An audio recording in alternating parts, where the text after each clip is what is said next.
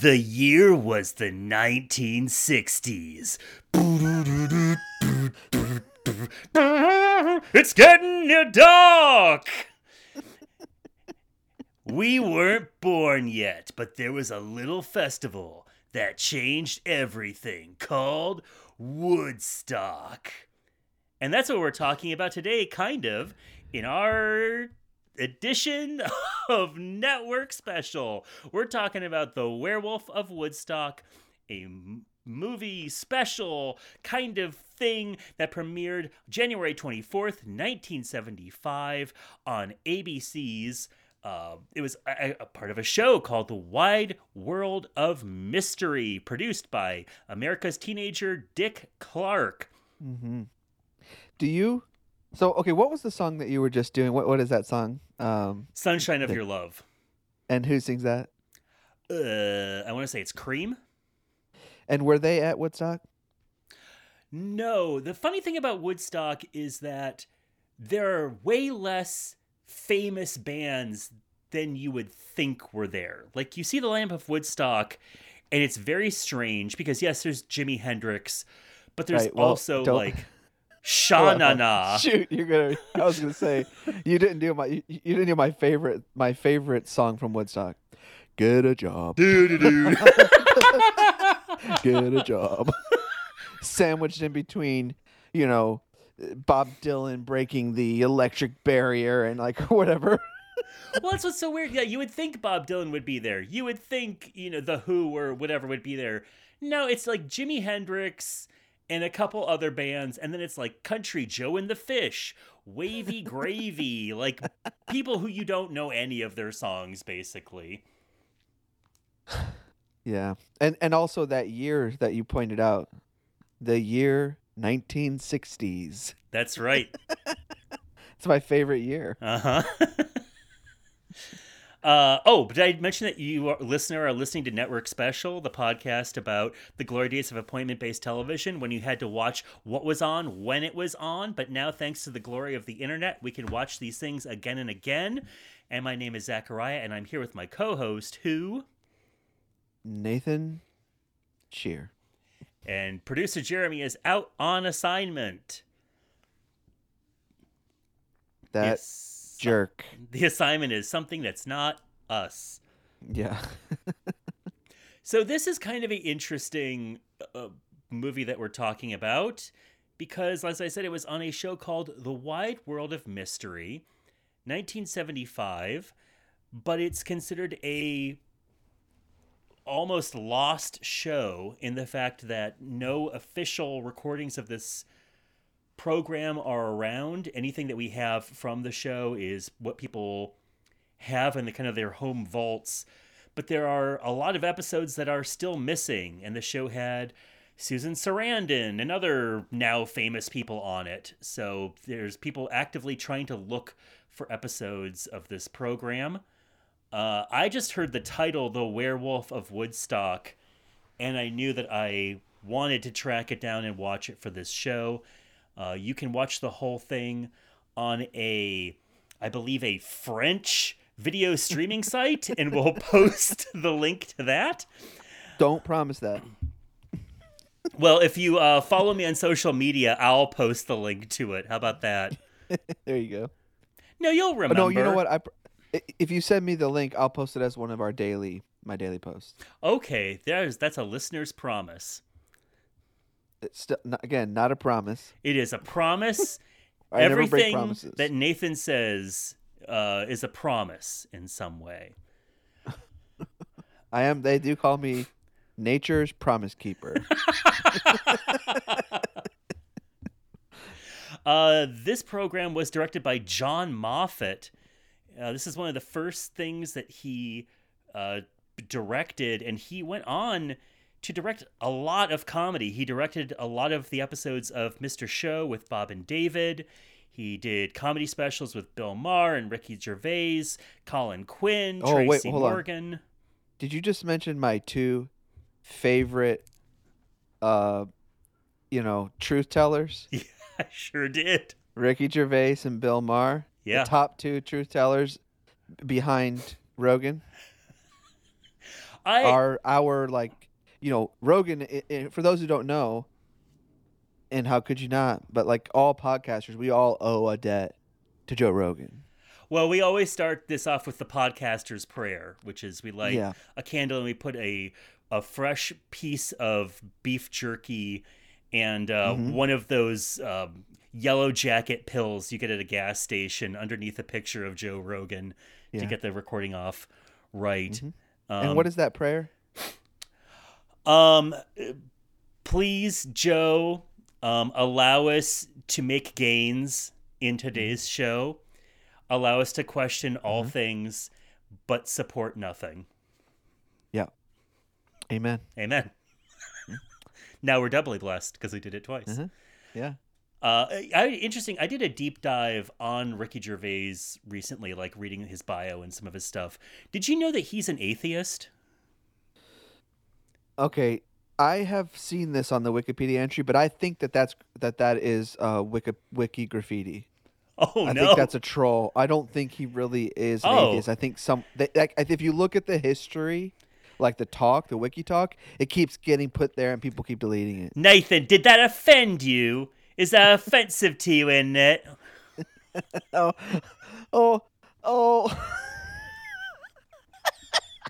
Oh, you offended, Oh, mate. you offended, love.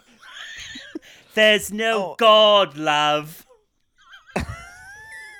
You die your worm food, governor. Alright. I was having a cuppa. I was having a lovely cuppa, and I said, Watching some telly. you're watching the Queen on the telly, and I turned to me mum, and I said, the greatest lie is religion. Mm-hmm. Her mouth opened so big you could drive a lorry through it. And she was drinking a beer, having a little sippy whippy Oh, is she of a Australian? lager. I go in and out. My family's from Australia originally, so whenever I do a British accent, I always dip back into the dialect of my prison ancestors. That's why your family always asks me what I think a knife is.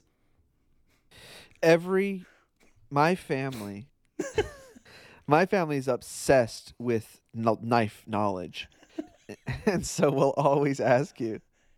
But they always do know. They do always know, though. Is this a knife? No. But then they pull out a real knife. Yeah, Das is a knife. Das is a knife. Yeah. Oh, that's a knife. And then they use it to smear some Marmite on the Barbie. On the Barbie.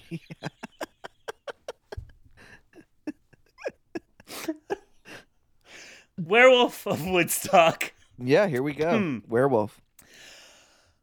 So when I was watching this, I honestly kept thinking this was from the 80s.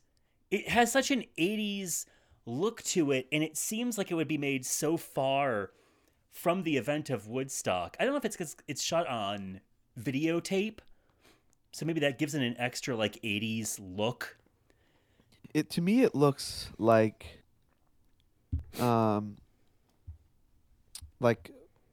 TV shows from England. Like Are You Being Served and all that stuff. Which were also videotaped, and then when they would go outside, it would be on film. Because there's two different unions, or at least there were during the 70s. There's two different television unions, one for outside shooting and one for inside shooting. And outdoor shoots, by law, had to be done on film.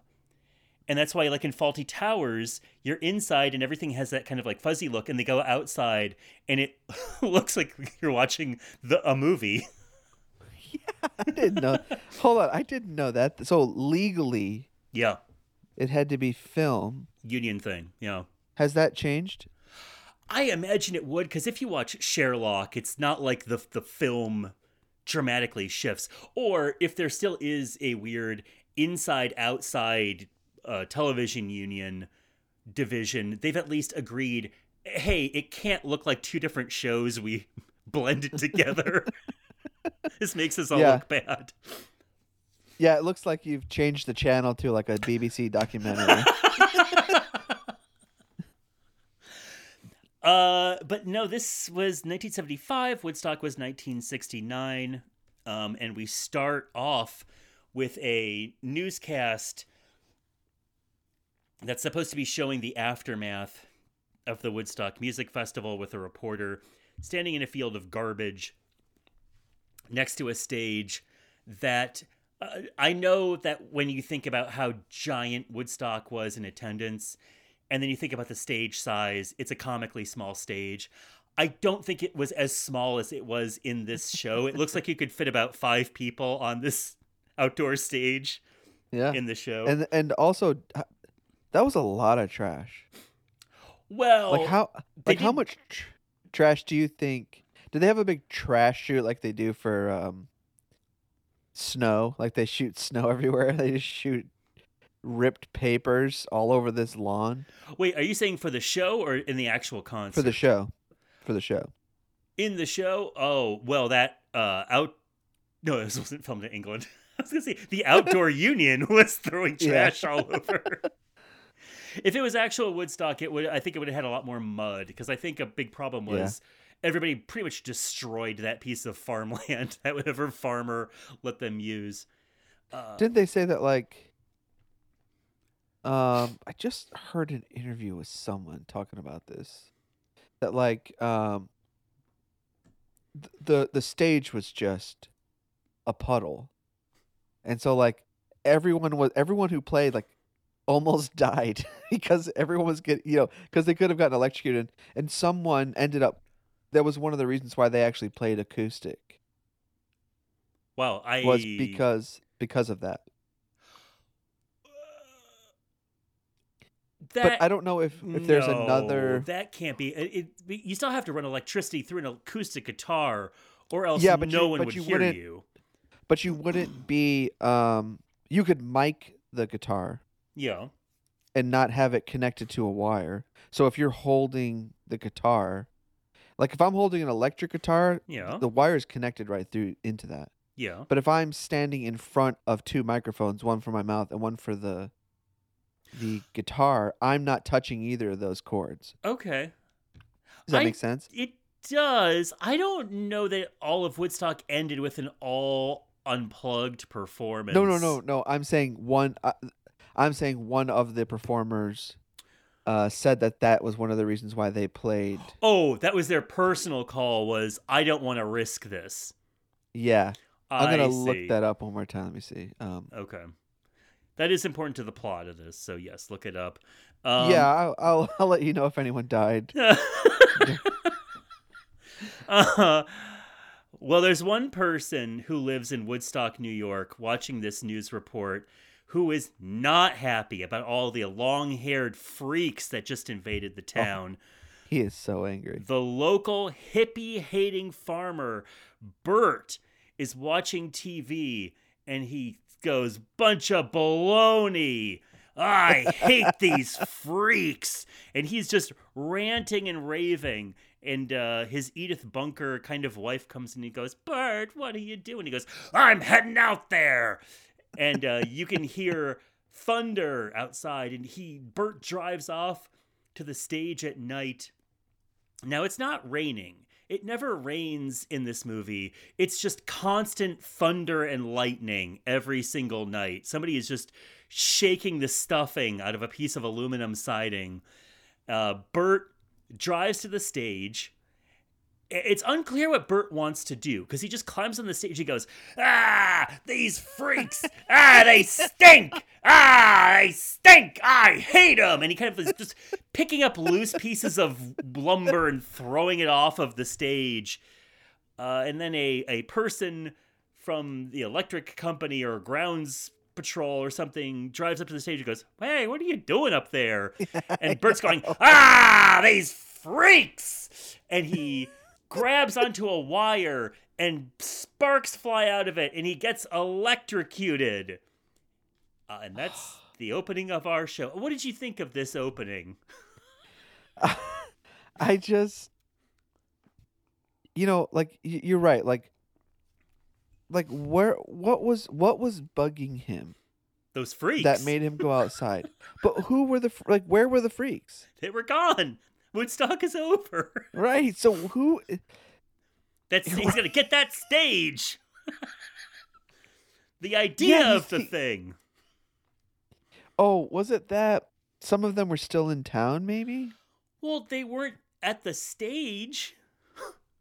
I know. If they were still in town, maybe it would just be like some stragglers like hanging out, or if somebody got hurt, they were at the hospital. That's all I can imagine.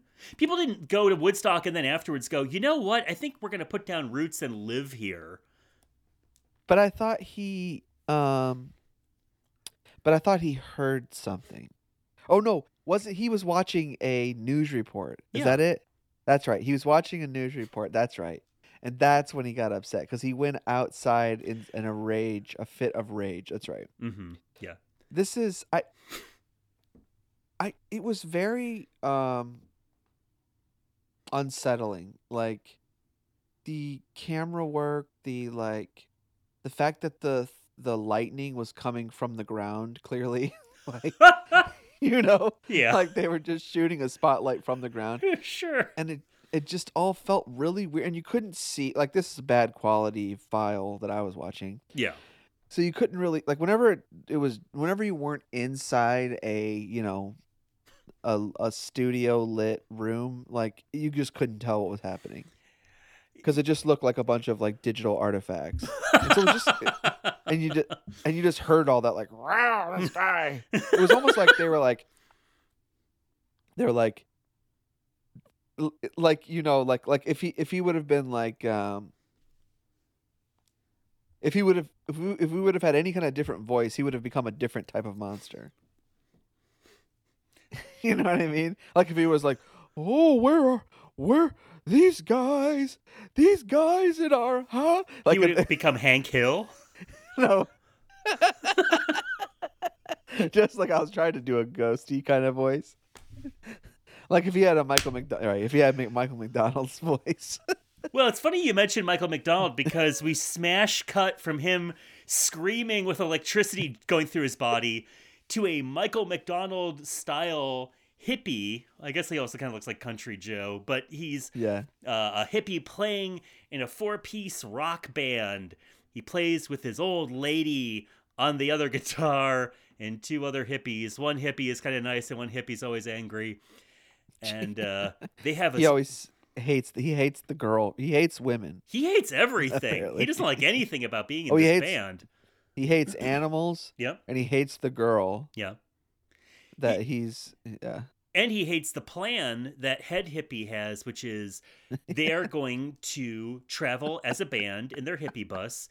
They're going to drive to Woodstock so they can write on the cover of their demo, recorded live on stage at Woodstock, and take a picture of them on the stage where we just watched a man be electrocuted. And that no one disassembled. Right. They have after to get there the show. quick. Yeah. Now, Angry Hippie, he doesn't like this plan. And he doesn't like the dumb dog that the girl has in the group. He doesn't like anything. But they decide to drive out there anyway. They stay in this abandoned cabin that's leaking and crappy, but I guess it's where they're going to crash. Unclear. Okay, so this is so stupid. This is the dumbest setup to a movie. It's too complicated. That these guys are going to pretend they played Woodstock? Like, they couldn't figure out any other way to get hippies out at the Woodstock place. Like they couldn't even like maybe these guys were late and missed the show. Right. Or like maybe like they're just like in awe of the space, right? You know, like they're like, oh, we're going, like Woodstock is our new Mecca or something. Mm-hmm. And then they get into that how like they just like pull up to an abandoned barn. I know. Well, hey, that's the bandaged We don't spend too long with them because we have to get back to bandaged Bert, who is now lying in his bed, burned Bert, old Double B, who has his hands and his head all bandaged up like a mummy, another monster he could have turned into. Is Bert? Does I know? I know. Does Bert have a long name? Is Bert short for something? Bertrammed? Bertrand? Maybe. Bertram? Yeah. Yeah, maybe. Bertie? Birdie. Bertie. Bertie. Yeah. You Dirty Bertie. Dirty Bertie. You know that religion has killed more people than every world war combined. The doctor who makes house calls in Woodstock has come by. And also who drops by is one of the heads of police. And if we want to talk about really confusing plot points, he has brought along 2 detectives from San Francisco. I thought they're from Los Angeles. Well, they're from a California city, but they are in town because LA or San Francisco is also planning on having a music festival, and they want to observe how the youth are acting so they can make plans of how to cover things police-wise. It's confusing because I thought everyone had left. Like, the concert's over. You do that when the concert is going on. Yes. If you're trying to figure out, like, crowd control, or what if there's a lot of influx of drugs or something coming in. I don't know what they're supposed to be doing, but let me tell you, the guy who it's Big City Detectives, Moody and Kendi are their names. Moody is the man, Kendi is the woman. Moody is the most nonchalant cop I have ever seen in my life. He delivers every line like, yeah, well, yeah, it looks like there's a killer in town. And he is being so method actor. He's so like Brando method actor, where like he's always like looking down, or he has his head in his hands. He walks into this woman's house and immediately just starts poking around in her bookshelf, like opening boxes up, peering inside them. And also, he's wearing this hat. Oh yeah, what is this hat? This crazy like yarn hat, which I guess is supposed to look hip. Here's what's interesting is that he is a very mumbly spoken detective who believes in the supernatural, and she is a redheaded detective who also kind of believes in the supernatural. And I was like, wow, this could have been a real proto X-Files if it wasn't so badly made. Well, and then and then the city cop. Mm-hmm. You know, the local Woodstock cop. Where's Woodstock? Is it in New York? It's in New York. Okay. So this guy comes in nose first, by the way.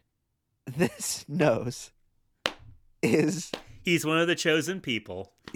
I wasn't going to make any illusions, but this nose is like, with the quality of the video that when you watch. Yeah. It just looked like a massive blob. And then he walks in, and then he turns to the side, and then you can see, then the digital artifacts start clearing, you know? This guy is packing some heat on his nose. Were you watching this on a Game Gear? I don't know if I had such a bad quality. I was watching it through, I streamed it through my Game Boy printer. And it was just printing out the images. You had it like a flip book. Yeah. Okay. It's so convoluted because the local cop is coming to their house because he needs the town doctor to sign off on the accident that happened on the farm property. And for no reason also has these 2 detectives in tow with him. It's just an excuse to get everybody in the same room and have all the introductions done at the same time. But it makes no sense why you would waste these detectives' time like this. No, what he should say is, look, you two go look around and I'll deal with this, and then I'll meet back up with you. Right. out by the stage or something. I really think that this actor, the guy who plays Moody, Michael Parks, he wound up as a go-to character actor for Quentin Tarantino and Robert Rodriguez and all the other people who worship at 90s cinema. Oh, really? But he must have been like just at an acting school level acting, because he even like picks up, he's reading a book, and the woman goes, "Oh, you can keep that book if you want." He goes, "Oh, okay." I was like, that was improv. That was not, because it doesn't pay off. There's no reason for it. This is just a actory thing to do. Yeah. Regardless, the hippies get to the cabin. They're fixing things up. I guess it's supposed to be raining, even though it's never wet outside, because they say it's leaking. Mad hippie is driven crazy by everything, so he takes a frisbee and throws it out the door, so the dog goes to chase it out the door at night. I believe then we see Bert going crazy on his bed. Yeah. And then we see a werewolf attack 2 police officers. We see the hippie's dog cross paths with the werewolf, and we can only assume the worst. This werewolf mask was apparently done by a person who was a very famous makeup person, Joe Blasco. Okay. But he's not really famous for special effects. This is a weird looking werewolf. I would say, if I had a note, too many teeth. This werewolf has teeth. His mouth never closes. It looks like he always is like holding his mouth open with his fingers, and you can see all 800 of his tiny little teeth stretching from beyond his eyeballs to the front of his mouth. Yeah, he's like the when the ghosts in Beetlejuice pull their head open and stretch to try and scare them. I thought he kind of looked like a were-dog, not necessarily a werewolf. Right. Except his hair was out pretty high. Yeah. Now you may be saying, "Oh, well, how did this werewolf come to be? Was he bitten by a werewolf in transit from being struck by lightning to going to the hospital?" No, it's never explained. It just, he got struck by lightning. Yeah. No, yeah. Was it? It is. Because she says, I read a study recently about effects on organisms after with electric shocks. Like there was an experiment with rats or something. His chromosomes were scrambled. That was it. Like that. Yeah. But that would make it like a shapeshifter, right? Not like your traditional werewolf. Well, there's no connection as to why he would become a werewolf if that happened. No. That's the difference. Like he could, like it could have changed him for anything. Like he could have become like a mad monster. Instead he becomes a werewolf. I don't know why. Right. But what I'm saying is, like, you're saying he could have turned into anything. I agree with you. But it's not just that his chromosomes were scrambled, and for some reason they were scrambled into a dog or a wolf. Right. Spoiler alert, when they take him down, they're making silver bullets. Yeah, I know. So he's a werewolf. He's straight up. But he also doesn't need a full moon. Just every night he turns into a werewolf. Yes. And how does he get all the bandages back on? I don't know. Apparently, because he has. So he leaves. So he is fully bandaged because of the burns on his face. Yes. Every night he rips the bandages off. Yep. And goes out on a tirade or whatever. Yep. Then he gets back in time before anyone wakes up. Yep. And then I guess puts all the bandages back on because his wife comes in the morning. The doctor come in. They go, "Oh, okay. Yeah. He's all bandaged up still. He's okay. He's definitely not a werewolf. I know that." But the bandages are sloppily put on. Yeah. When they see him the next day. And also, it's his head is bandaged, but so are both his hands. So he manages to get the bandages on both hands somehow. Yeah, he's maybe I guess he just maybe his holds the bandages and helicopters his hands around until they kind of swirl back yes, on. he wets him. He wets him in water, and then just goes. Yeah, we go, and the hippies the next day, they're finding dead cops, and the hippies are upset because the dog is gone, and the cops have a report of a long-haired person attacking the policeman. So, of course, they assume it's a hippie, even though there's big tooth-like gashes all over him. But our big city cops, Moody and Kendi, feel like there's foul play afoot, especially because Kendi just happens to be reading a massive volume called Witchcraft and the Occult in the middle of the police station. Yeah, the dog is dead, and the detectives find him thrown in a tree, so they don't suspect the hippies anymore, I guess. After they find the dead dog, this thing just kind of descends into one slow chase scene after another.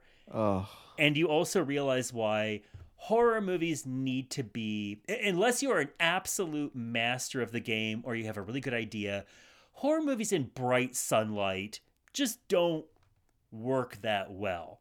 And this werewolf can go around during the day. right. Yeah. What? When? Okay, so he is the werewolf during the day, right? At sometimes. Yes, because at one point he kidnaps the hippie girl. He kills everybody else he encounters but her. For some reason, there's this kind of like King Kong style thing where he takes the hippie girl and, like Frankenstein, locks her in, I believe, like a farm mill. And at one point, there was a very goofy chase scene where the werewolf jumps in a dune buggy. Hey, that's my dune buggy. And it's just driving around, and it looks like a goofy, like Banana Splits style show. It's like Scooby Doo. Yeah. Like, hey, the guy literally says, "Hey, that's my dune buggy." That werewolf just stole my dune buggy. That's basically it. But we should say, I thought Werewolf of Woodstock, when I read the title, I thought it was going to be a comedy because or something else, I guess. This is all being played very, very straight. This is not a comedy style movie. They're meaning for this to be a thrilling tale. Do you think this would have scared you as a kid? The only thing that would have scared me is if for some reason just the old style film stock with the transformation of the face. But I would have had to be like very little to be scared by it. There is no transition of the face. No, you're right. I guess you're right. They cut away. Like Yeah. there's only one scene where you actually see like a shadow. Right. And it's really just someone's just shadowing, like, just moving their arms around. Like there's no transition at all. There's not even like a fade in and fade out really fast until you finally see the face or something. There's literally no transition. It's like they're like, we do not have money in the budget Right. for anything. Air pockets we can blow up. Or even to do like 3 stages of makeup, I guess. Yeah. No, it is like it's him with the bandages on, and then he's wearing a mask. I guess we should say part of the convoluted logic of this werewolf, and they should not have called it a werewolf. It makes it so much more confusing. Because you're thinking of werewolf rules.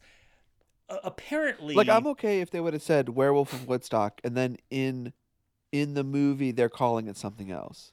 You know what I mean? Like, yeah. Like that makes sense because then it's like, oh, we all know what a werewolf is, but in the actual show, Mm-hmm. he's just a a hairy beast or something, you know. Right. Or somebody calls it a werewolf, but then it's clarified later that it's not, because the idea of Woodstock just happened and there's murders, and everyone assumes when they see this werewolf that it's a hippie, and so all the law enforcement goes on an anti-hippie tirade, is a interesting idea for like a corny movie.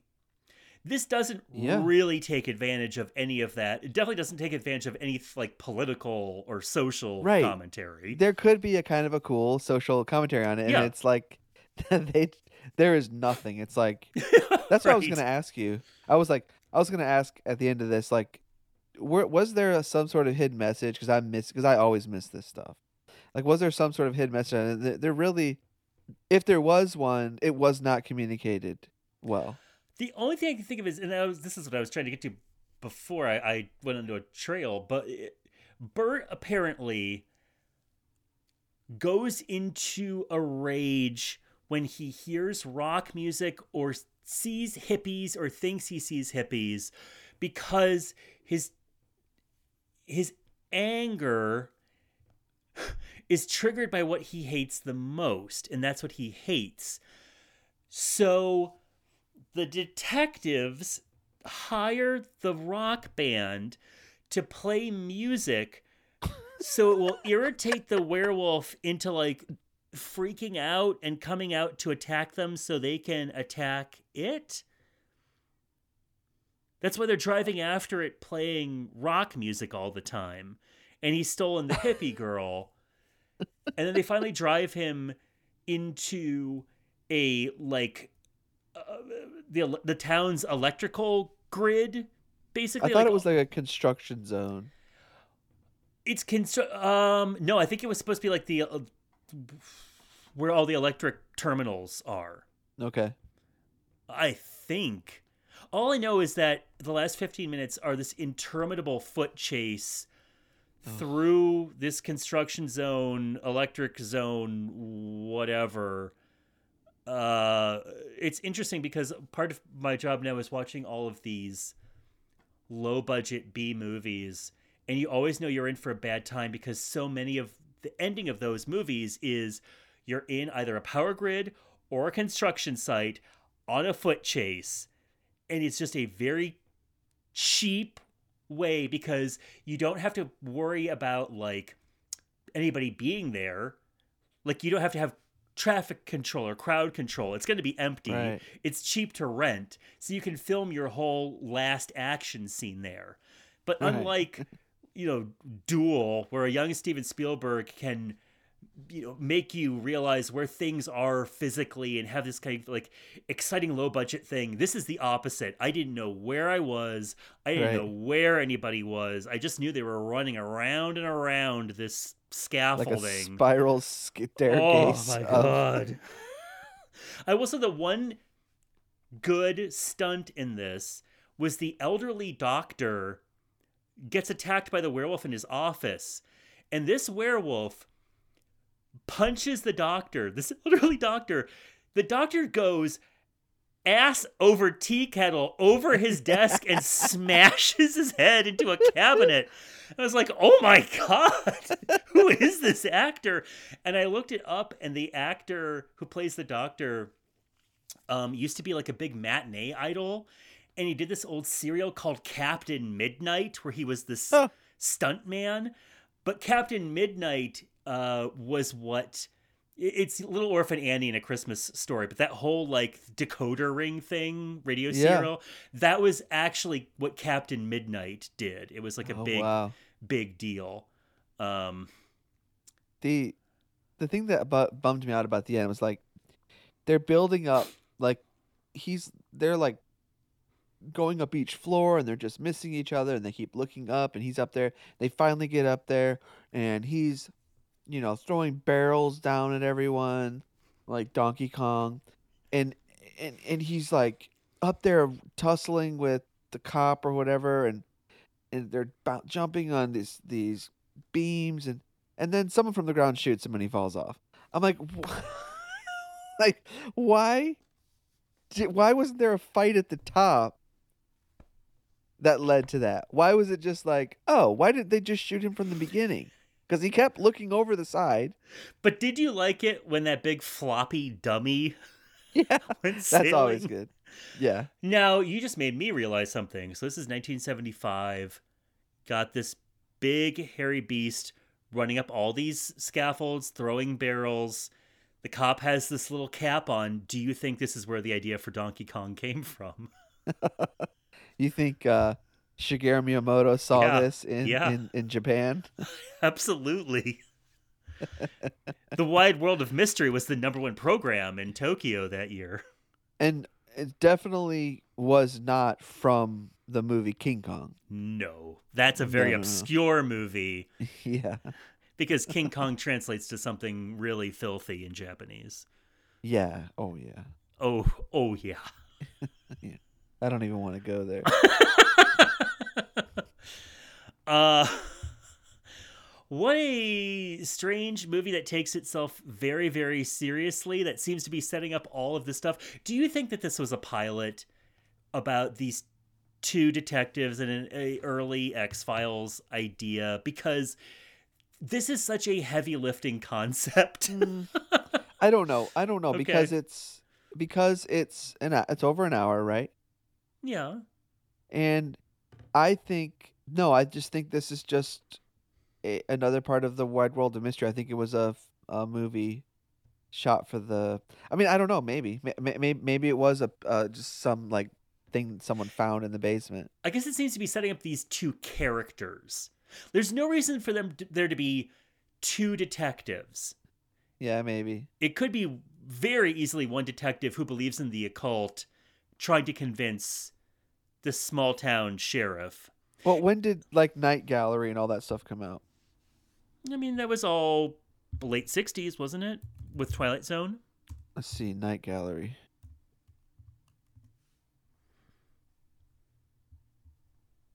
Night Gallery 70. is 1970. 69. Okay.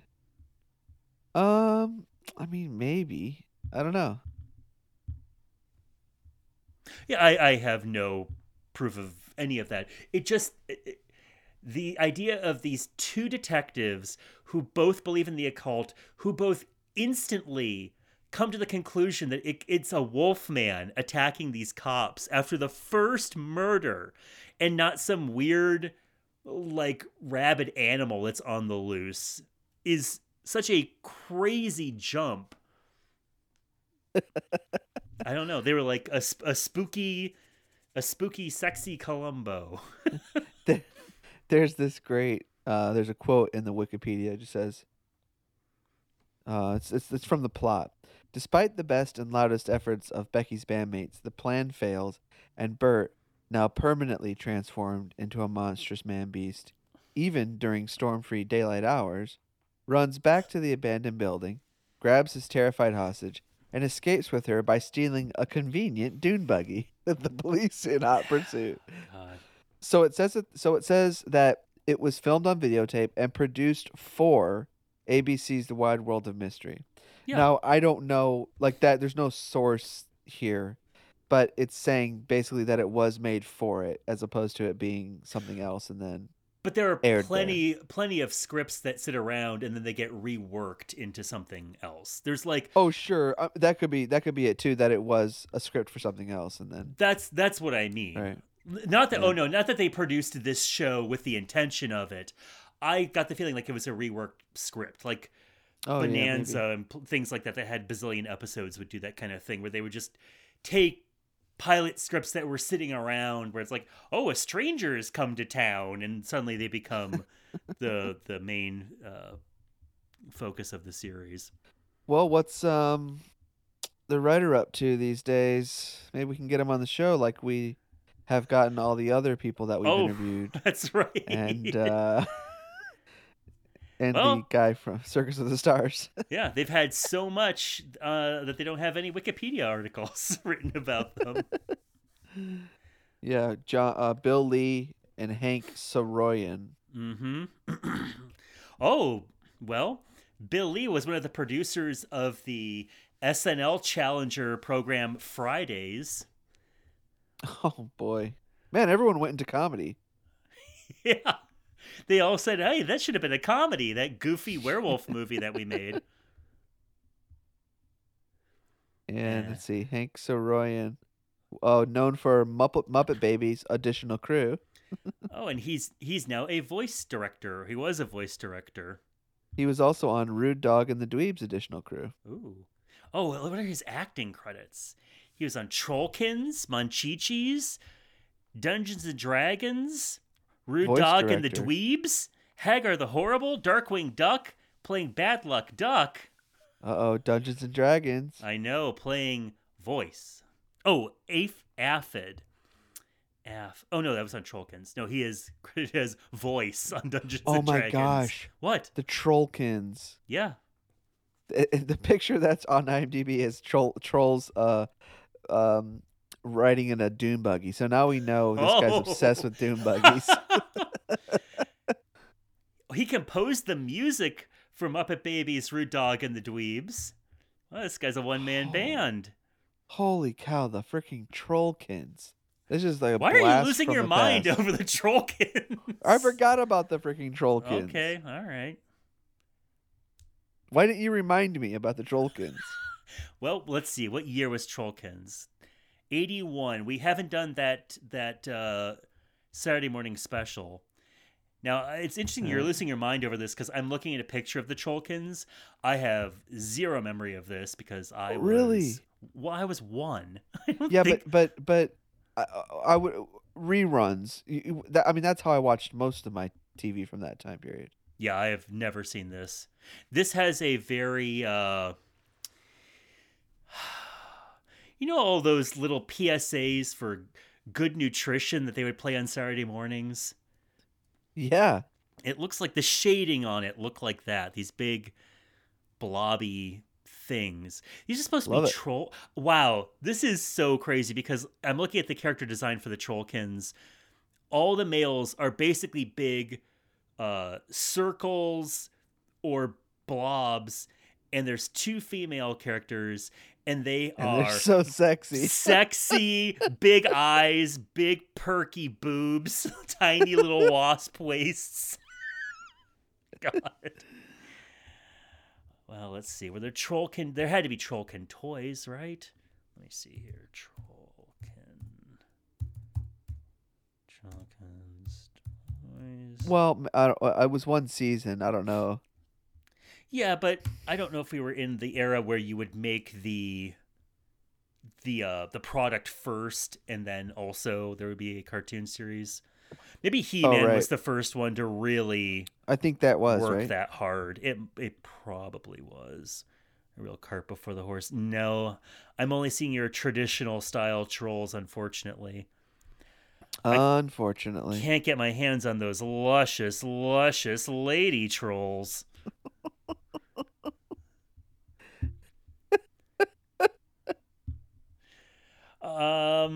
Yeah. So anyways, weird movie. I want to know how much Dick Clark had any input on this program.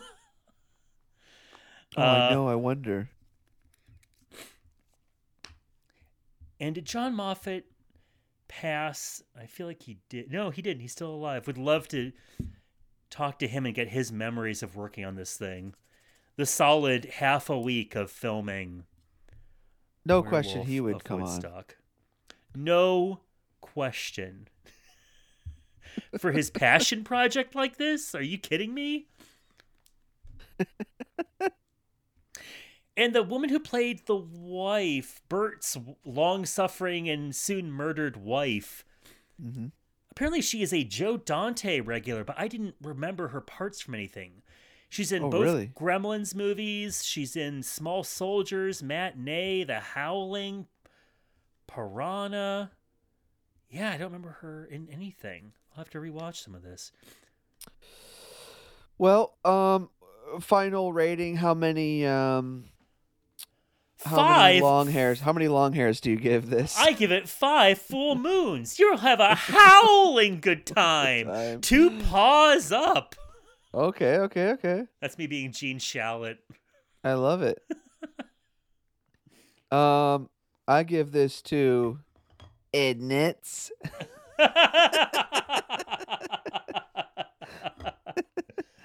No, I was not interested in this.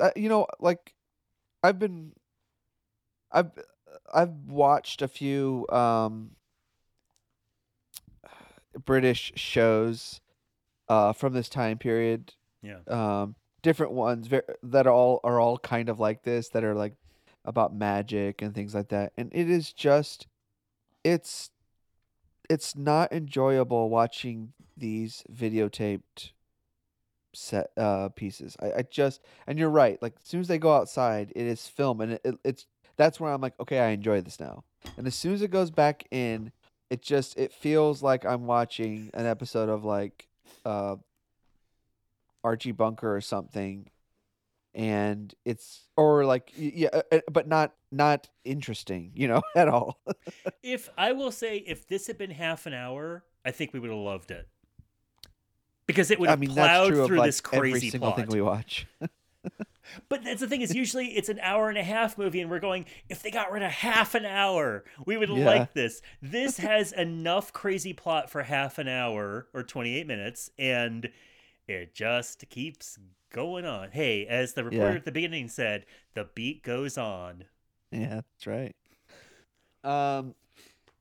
Yeah, so anyways, I'll put the link up this week. And you'll get a chance to watch it as well, although you should have already watched it That's before on you. Yeah. come to this.